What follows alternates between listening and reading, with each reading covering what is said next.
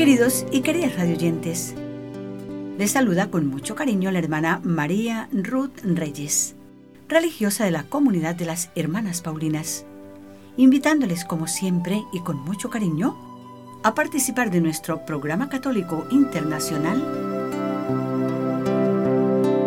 Jesús en mi vida diaria, con el único objetivo de que estas sencillas reflexiones en torno a la divina palabra en la liturgia de cada domingo nos estimulen a vivir de esperanza, a fomentar la paz, a practicar el perdón y la solidaridad fraterna, si realmente queremos ser testigos auténticos del Evangelio.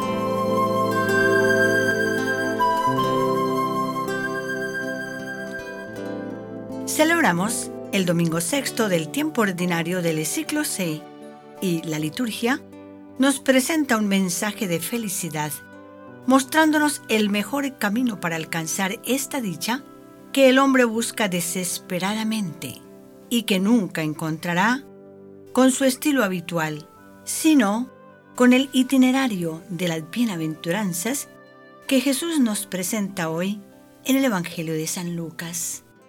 La buena nueva, la alegre noticia dirigida a los discípulos, a los que habían venido de lejos, para escuchar a Jesús, otros para ser curados, algunos por curiosidad, y hoy a todos nosotros, cualquiera sea nuestra pobreza. Jesús nos dirige su mensaje: felices los pobres, es decir, los predilectos de Dios. Aquellos que se contentan con lo que tienen, poco o mucho, y que tampoco desean lo que no tienen, y se aceptan así como son, que se esfuerzan por ser mejores cada día, y aunque no vean el progreso, saben que Dios mira y premia ese esfuerzo. Y la primera lectura tomada del libro de Jeremías, escogida por la liturgia de hoy, parece estar dando una clave de interpretación de las bienaventuranzas, al decirnos que los pobres, los que lloran, los que tienen hambre y sed de justicia, deben poner su confianza en Dios y no en los hombres. Si quieren ser felices, bendito el que confía en Yahvé y pone en él su confianza, comparándolo al árbol plantado a la orilla del agua. La segunda lectura de la primera carta de San Pablo a los Corintios, quienes dudaban de la resurrección, Pablo les escribe recordándoles que se trata de una creencia fundamental, enraizada sobre la misma resurrección de Jesús. Solo por ella cobra sentido nuestra existencia. Porque si solo para esta vida esperamos en Cristo, somos los más infelices de todos. Pero no, Cristo resucitó de entre los muertos. Él es el primero de los que duermen. Todos morimos por ser de Adán, y todos también recibiremos la vida por ser de Cristo. Y hoy la liturgia nos presenta también el Salmo número 1. Es muy significativo que el primer salmo se extienda sobre el tema de la felicidad, así como el primer discurso de Jesús empezará por felices los pobres. Queridos radioyentes, y haciendo nuestro acostumbrado silencio, sigamos con el corazón el primer salmo de la Biblia.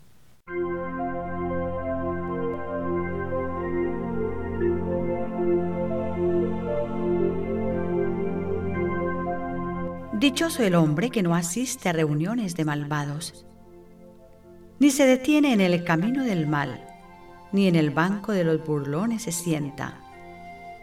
Mas cumplir la ley de Dios es su alegría, y murmura su oración de día y de noche. Es como árbol plantado junto al río, que da fruto a tiempo, y tiene su follaje siempre verde, pues todo lo que él hace le resulta. No pasa así con los malvados, que son como la paja levantada del suelo por el viento. Jamás se librarán de la justicia, ni con los justos irán los pecadores, porque el camino del bueno Dios conoce, pero el sendero del impío se pierde.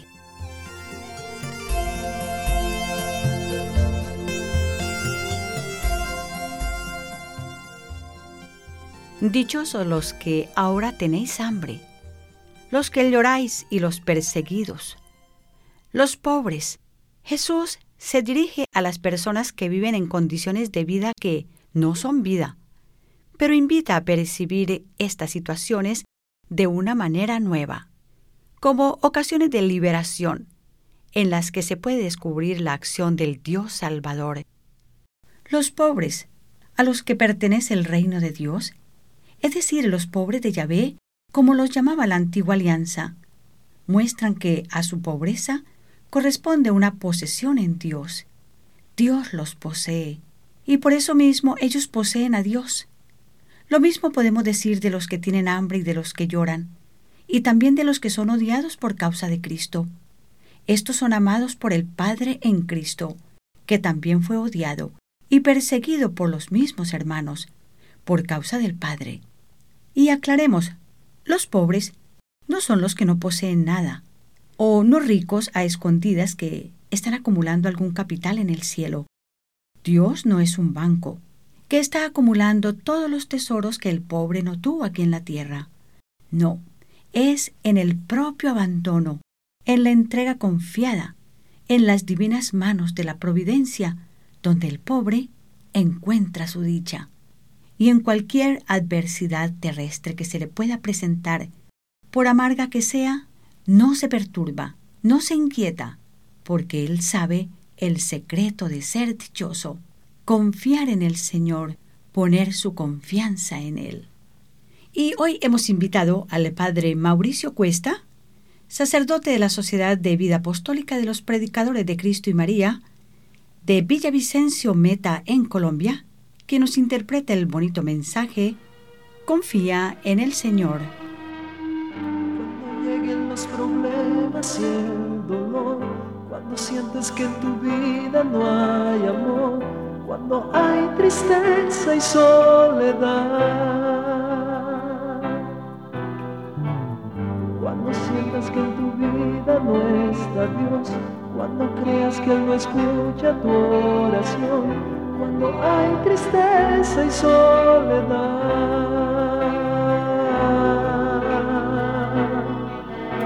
confía, confía, confía en el Señor y nueva vida tú tendrás en Él. Oh, confía, confía en el Señor y nueva vida tú tendrás en Él.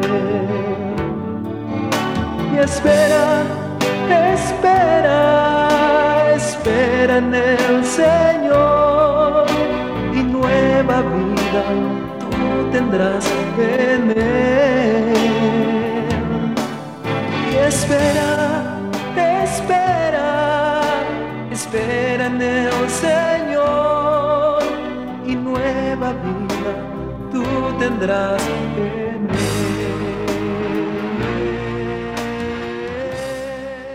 Gracias, Padre Mauricio Cuesta, por su bonito mensaje. Confía en el Señor. Reciba nuestro saludo allá en Villavicencio, Meta, Colombia. Queridos radioyentes, es verdad que no se puede vivir sin ideales. Cada uno busca un punto de apoyo para dar un sentido a la vida. Ya nos lo recordaba Jeremías, que nos planteaba dos caminos, el de la felicidad y el de la perdición. Confiar en el Señor es seguridad, apoyo y fuerza. Y Jesús también nos señala hoy el camino de la verdadera felicidad y también el de la no felicidad. Bendición, dicha y felicidad para quien sigue a Cristo y perdición para quien se apoya en otros valores. Y lo hace a través de las bienaventuranzas, que es la carta magna del reino de Cristo. Escuchemos las palabras textuales en el capítulo 6, versículos 17, 20 al 26 del Evangelio de San Lucas. Bajando con ellos, Jesús se detuvo en un llano. Con él estaba un grupo impresionante de discípulos suyos y un pueblo numeroso procedente de toda Judea y de Jerusalén, como también de la costa de Tiro y de Sidón. habían venido a oírlo y para que los sanara de sus enfermedades. Él entonces levantó los ojos hacia sus discípulos y dijo: Felices los pobres, porque de ustedes es el reino de Dios. Felices ustedes que ahora tienen hambre, porque serán satisfechos. Felices ustedes que lloran, porque reirán. Felices ustedes si los hombres los odian, los expulsan, los insultan y los consideran unos delincuentes a causa del Hijo del Hombre. En ese momento, alégrense y llénense de gozo, porque les espera una recompensa grande en el cielo. Por lo demás, esa es la manera como trataron también a los profetas en tiempo de sus padres. Pero pobre de ustedes, los ricos, porque ustedes tienen ya su consuelo. Pobres de ustedes que ahora están satisfechos, porque después tendrán hambre. Pobres de ustedes que ahora ríen, porque van a llorar de pena. Pobres de ustedes cuando todos hablen bien de ustedes, porque de esa misma manera trataron a los falsos profetas en tiempo de sus antepasados.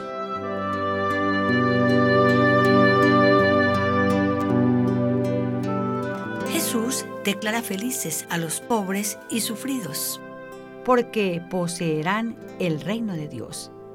Y ya desde aquí y ahora, no solamente en la otra vida, y los identifica. Los pobres, los hambrientos, los que lloran, y tantos que lloran hoy día. Los misericordiosos, los que, aún llorando, saben pronunciar palabras de perdón. Los honestos y los limpios de corazón. Los que trabajan por la paz desde la no violencia.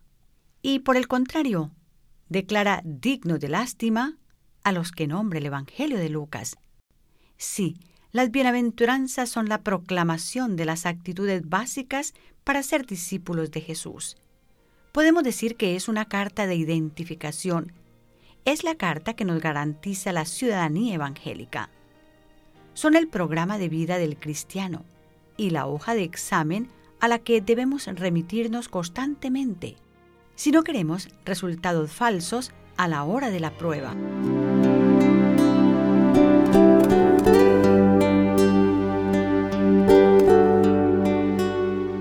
Para que no hayan dudas de quiénes son los pobres de que habla el Evangelio, son los que carecen de muchas cosas, de casa propia o la tienen muy desamoblada, faltos de alimento o lo tienen muy escaso, de empleo o muy poquitas horas, de salud si están muy enfermos, los carentes de virtud que les cuesta salir del estado de pecado, los que padecen soledad constante, los faltos de cultura, los analfabetos, los indefensos, los que nadie da nunca una recomendación, los faltos de influencias y de amistades, los que realmente no poseen nada o muy poco, los que tienen que sufrir abusos y amenazas de cualquier clase, pues a estos pobres, junto con los mansos, los pacíficos, los que lloran, los que padecen calumnias, difamación, burlas, malas interpretaciones y toda clase de sufrimientos, Jesús hoy viene a darles la buena noticia, que Él es su riqueza, su dicha y su premio. El Señor me envía a anunciar la buena noticia a los pobres.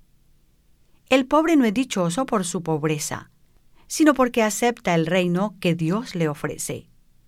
Porque de ustedes es el reino de los cielos. Bienaventurados son los pobres, bienaventurado es quien lloró, bienaventurado es quien construye y logra mantener la paz y la ilusión. Bienaventurados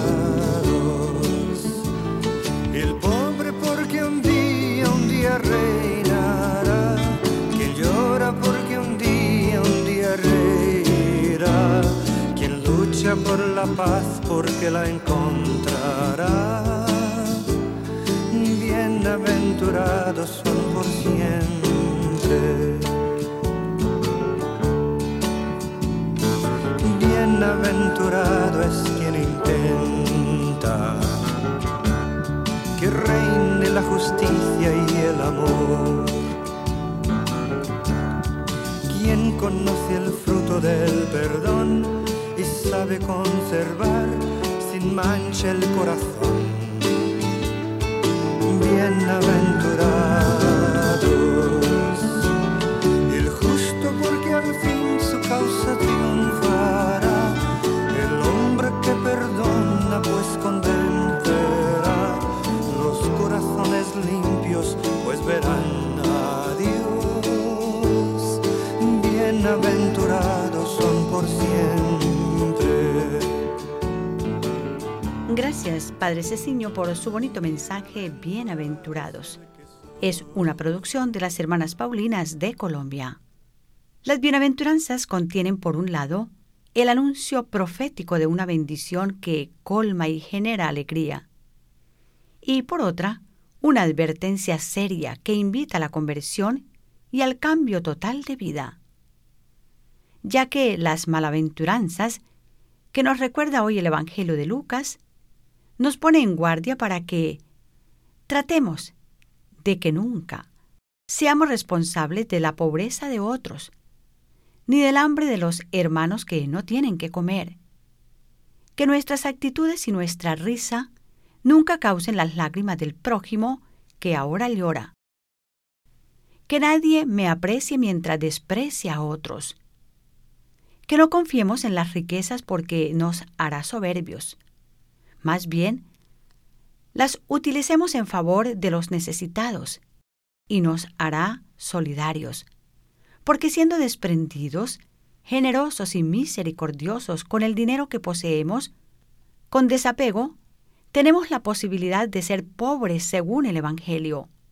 Y sólo así pasaremos el examen final. Tuve hambre y me diste de comer. Tuve sed y me diste de beber. Estuve en la cárcel o enfermo y viniste a visitarme. Estuve triste, en soledad, y me consolaste.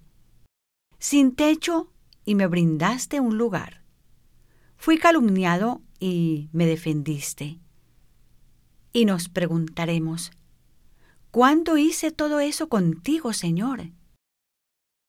Cada vez que lo hiciste con uno de mis hermanos más necesitados, conmigo lo habéis hecho. Vengas, entres en la casa de tu Señor. Amables oyentes, solo aquí entenderemos lo que significa haber vivido según el programa de las bienaventuranzas.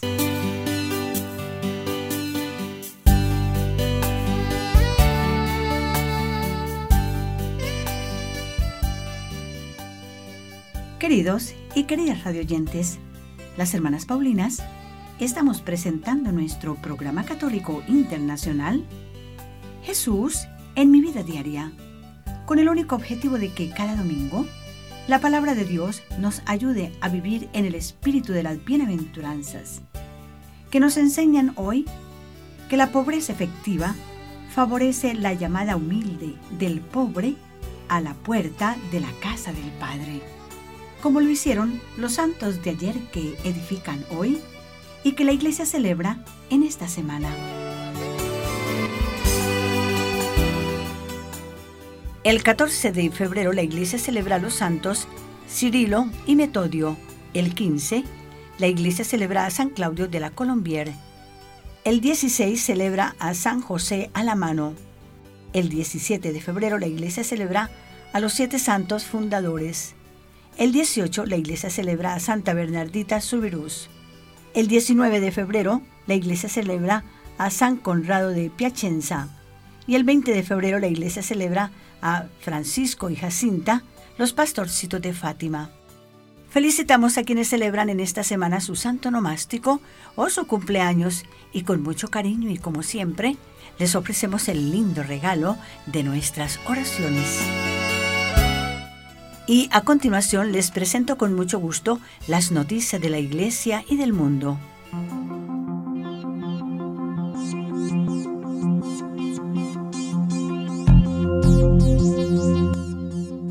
Instalan réplica de imagen original de la Virgen de Altagracia en la Catedral Metropolitana de México, el 15 de enero de este año.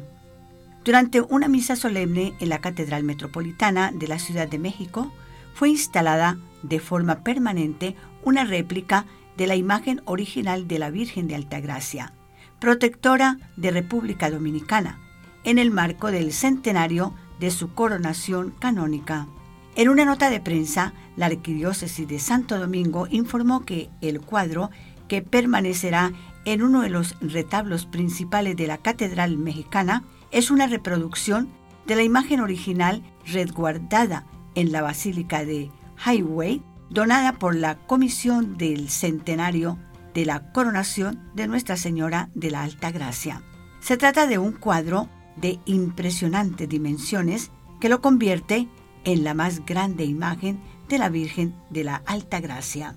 La misa solemne fue concelebrada el 15 de enero por Monseñor Roberto Luchini, primer consejero de la Nunciatura Apostólica en México, y el padre Ricardo Valenzuela, rector de la catedral.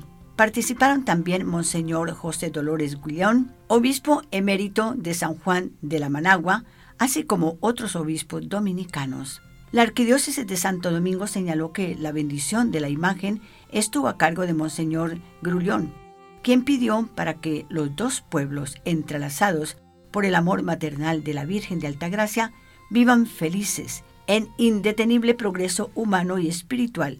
El obispo emérito pidió también a la Virgen para que siempre se respete la vida, la dignidad de cada persona y los valores de la familia.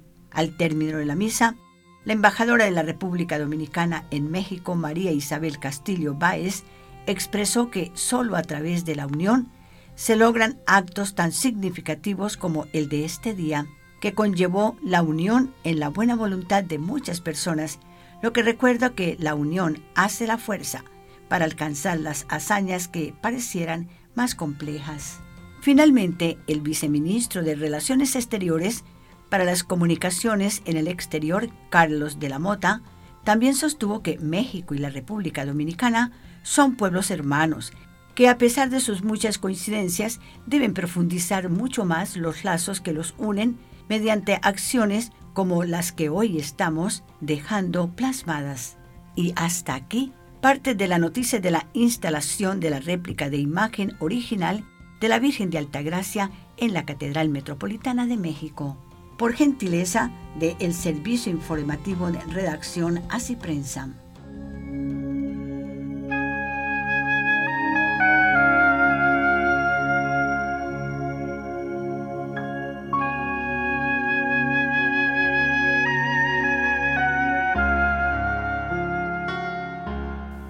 Bien, y hoy, a pesar del frío, ya el Padre Carlos está en nuestros estudios y le decimos, bienvenido Padre Carlos a nuestro programa de hoy. Muchas gracias, hermana Ruth. Qué alegría estar aquí nuevamente con usted y con sus oyentes. En las palabras de Jesús hay dos lemas que surgen una y otra vez. Antes de su muerte, Jesús repetía, no teman, no tengan miedo. Después de su resurrección, su lema se vuelve, la paz esté con ustedes.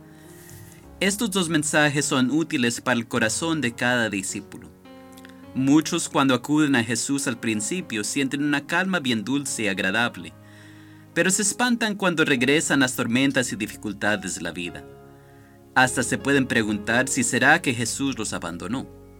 Cabe recordar que la paz de la cual habla Jesús no es la ausencia de problemas o un orden artificial y estéril, de nuestra vida donde nunca hay nada fuera de su lugar. La paz más bien es estar en medio de las tormentas y del desorden de la vida, pero si sabemos que estamos parados firmemente con Jesús, no hay tormenta que tenga la fuerza para arrebatarnos o hacernos caer. El miedo es uno de los enemigos fuertes de la vida del discípulo. Es fuerte porque si le hacemos caso, dejamos de avanzar con Jesús y nos quedamos paralizados.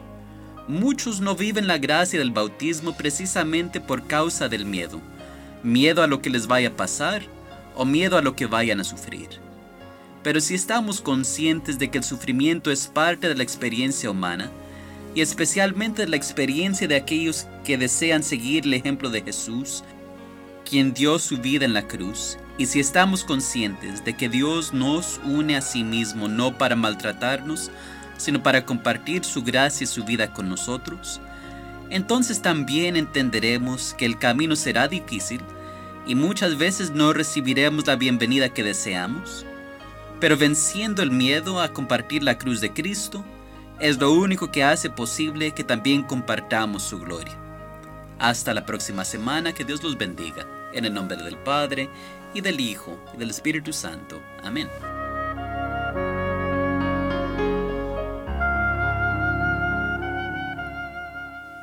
Muchas gracias, Padre Carlos, y con su bendición nos disponemos a escuchar a su santidad el Papa Francisco, quien hoy nos invita a vivir las bienaventuranzas. Las bienaventuranzas son el camino de vida que el Señor nos enseña para que sigamos sus huellas. En el Evangelio de hoy hemos escuchado cómo Jesús las proclamó ante una gran muchedumbre en un monte junto al lago de Galilea. Las bienaventuranzas son el perfil de Cristo y por tanto lo son del cristiano. Entre ellas quisiera destacar una: bienaventurados los mansos. Jesús dice de sí mismo: aprended de mí que soy manso y humilde de corazón. Este es su retrato espiritual y nos descubre la riqueza de su amor. La mansedumbre es un modo de ser y de vivir que nos acerca a Jesús y nos hace estar unidos entre nosotros. Logra que dejemos de lado todo aquello que nos divide y nos enfrenta, y se busquen modos siempre nuevos para avanzar en el camino de la unidad. Los santos logran cambios gracias a la mansedumbre del corazón. Con ella comprendemos la grandeza de Dios y lo adoramos con sinceridad.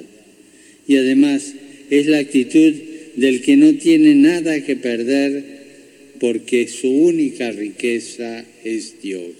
Las bienaventuranzas son de alguna manera el carné de identidad del cristiano, que lo identifica como seguidor de Jesús. Estamos llamados a ser bienaventurados, seguidores de Jesús, afrontando los dolores y angustias de nuestra época con el espíritu y el amor de Jesús. Muchas gracias a su santidad y a Radio Vaticana por darnos el privilegio de cerrar con broche de oro nuestro programa Jesús en mi vida diaria. Este programa para nuestros queridos radioyentes latinos ha sido preparado con mucho cariño por las hermanas Paulinas. Somos una congregación religiosa internacional que evangelizamos en la Iglesia con los medios de comunicación social. Gracias por visitar nuestro sitio web e invitar a sus familiares y amigos para así todos juntos contribuyamos a difundir el mensaje cristiano y ayudar a las jóvenes generaciones a relacionarse correctamente con Dios, con el prójimo y con su cultura. Gracias por su gentil sintonía a nuestro programa Jesús en mi vida diaria, que llega a ustedes por gentileza en nuestra página web. Allí también conocerá quiénes somos las hijas de San Pablo y cómo evangelizamos en la Iglesia con los medios de comunicación social. Gracias por visitar nuestra página web y esperamos su visita en cualquiera de nuestras librerías paulinas de cada país para tener el gusto de atenderles.